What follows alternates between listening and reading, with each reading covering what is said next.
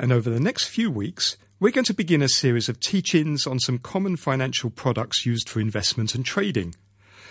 We're not giving you any investment advice, tips or product recommendations, but rather the idea is to help you expand your knowledge about some common investment products so that you can make informed decisions, improve your investment skills, manage your risk, and protect yourself from scams and frauds.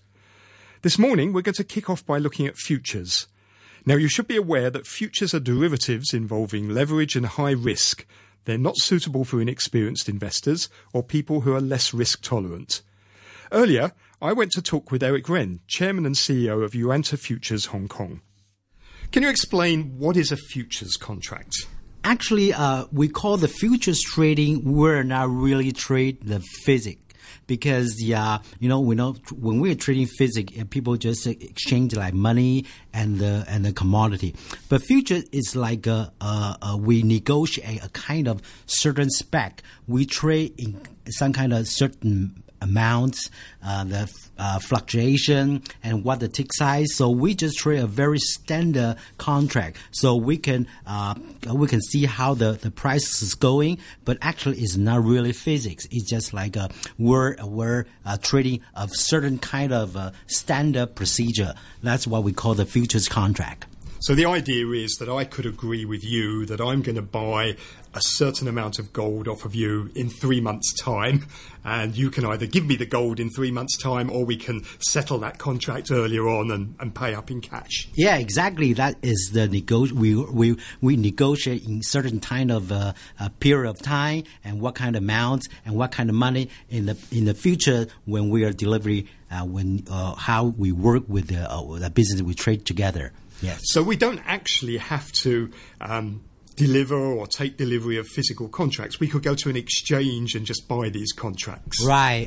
For the moment right now, we don't have to exchange the money and the physics. We just negotiate in the future. We can do the exchange. But right now, we're just trading the price. So for now, we use the standard contract in the exchange. We just do whatever we want to, but we don't do the delivery right now.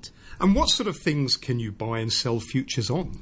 Right now, we can do a lot of commodity, like Peter just said, gold, silver, sometimes agriculture with like soybean, and sometimes we do the currencies like in financial market or bond or treasury, everything. So there's a lot of different kind of exchange in the world. So you can do whatever you can imagine. In the futures, we're going to have any kind of physics, no matter just commodity. Sometimes we have the financial commodity. So in every different world, they have a lot of exchange. We can do whatever we can do. So I think the thing that listeners are familiar with here in Hong Kong are futures on the Hang Seng Index. Right, that is true. We call that financial commodity. We can do index futures. Sometimes we can do the agriculture. Sometimes we can do the energy. That with every kind of different exchange, they will trade different commodity.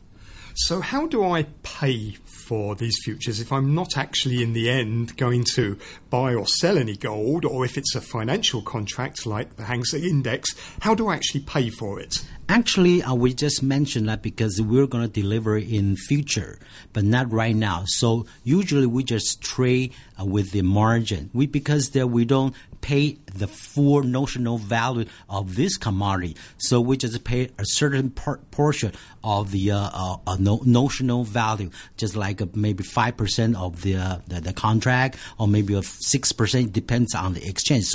So we use the margin. So sometimes we call the futures trade, we call the margin trading. It's that because we don't pay the full margin of the contract. We just pay maybe 4 or 5%. It depends on how the price go is volatile or not volatile.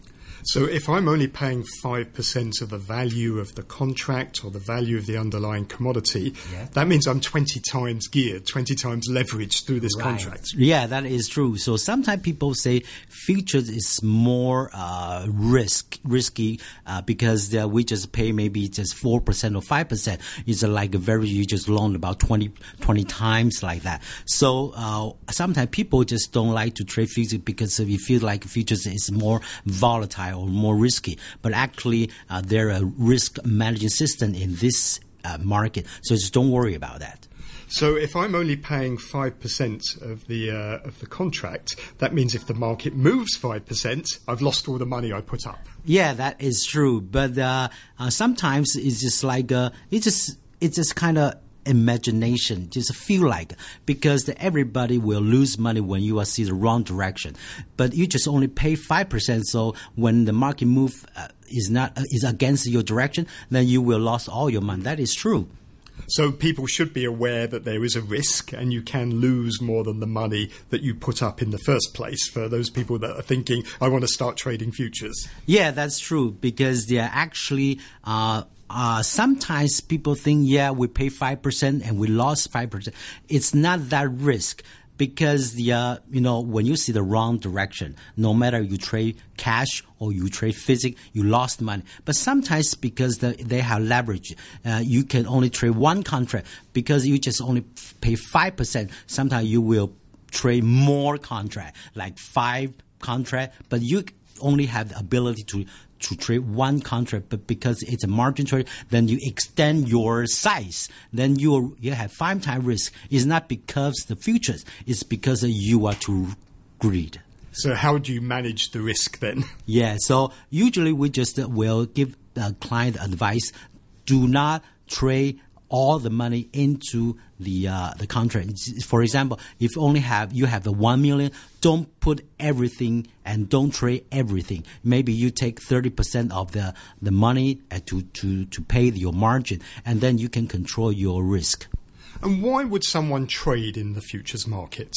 Because there is a lot of different kind of people. They have different needs in the market. Sometimes just like if I am a merchant, maybe I will have a lot of physics to trade up. I need, like, for example, if I need a copper, maybe in the futures I will need a copper. I will buy the copper.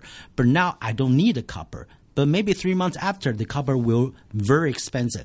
But so I have to experience the 3 months the market risk. But if I can buy it now, so I can hedge my cash position. So I think very important, one part of the futures market is like the cash like merchant. They need their, to hedge their position sometimes. So that is one we call the hedger. The other is taking the risk, we call the speculator. Just like they just buy and sell to earn some, the price difference. So there are different kinds of market participants in this market. One is hedger, the other we call the speculator. And if I wanted to trade futures, how do I get started? What do I do? You can go to the futures company we call the FCM. Then you can ask all the trading process. First of all, you have to open an account with the FCM with under the FCFC. This kind of FCM, they need a license. So if you want to protect your asset, you can ask them to show the license which they were approved by the SFC. So you can go there and open the account, and then after the FCM that explain all the risk, all the trading process, and then you can deposit your money into the bank account and then wire into the FCN. And also you can go to a lot of app to see the market price, and then you can trade whatever you want. Eric, thank you very much. Thank you, Peter. That was Eric Ren, CEO of Yuanta Futures Hong Kong. That's it for Money Talk Extra this morning. I hope you found some useful advice and resources in today's programme. We'll be back next week, and Chinese New Year is fast approaching. We'll try to help you get prepared financially ahead of this big festival, which normally involves a lot of cash outflow. Jimmy Lam will speak to one of our listeners who'll be having his first Chinese New Year since getting married, and he shares his worries about giving out red pockets and gifts. And in our investment segment, we'll continue our teaching on investment products by looking at options. So please do join Jimmy and me next Saturday at the same time. In the meantime, this is Peter Lewis, hoping you have a great weekend. Bye for now.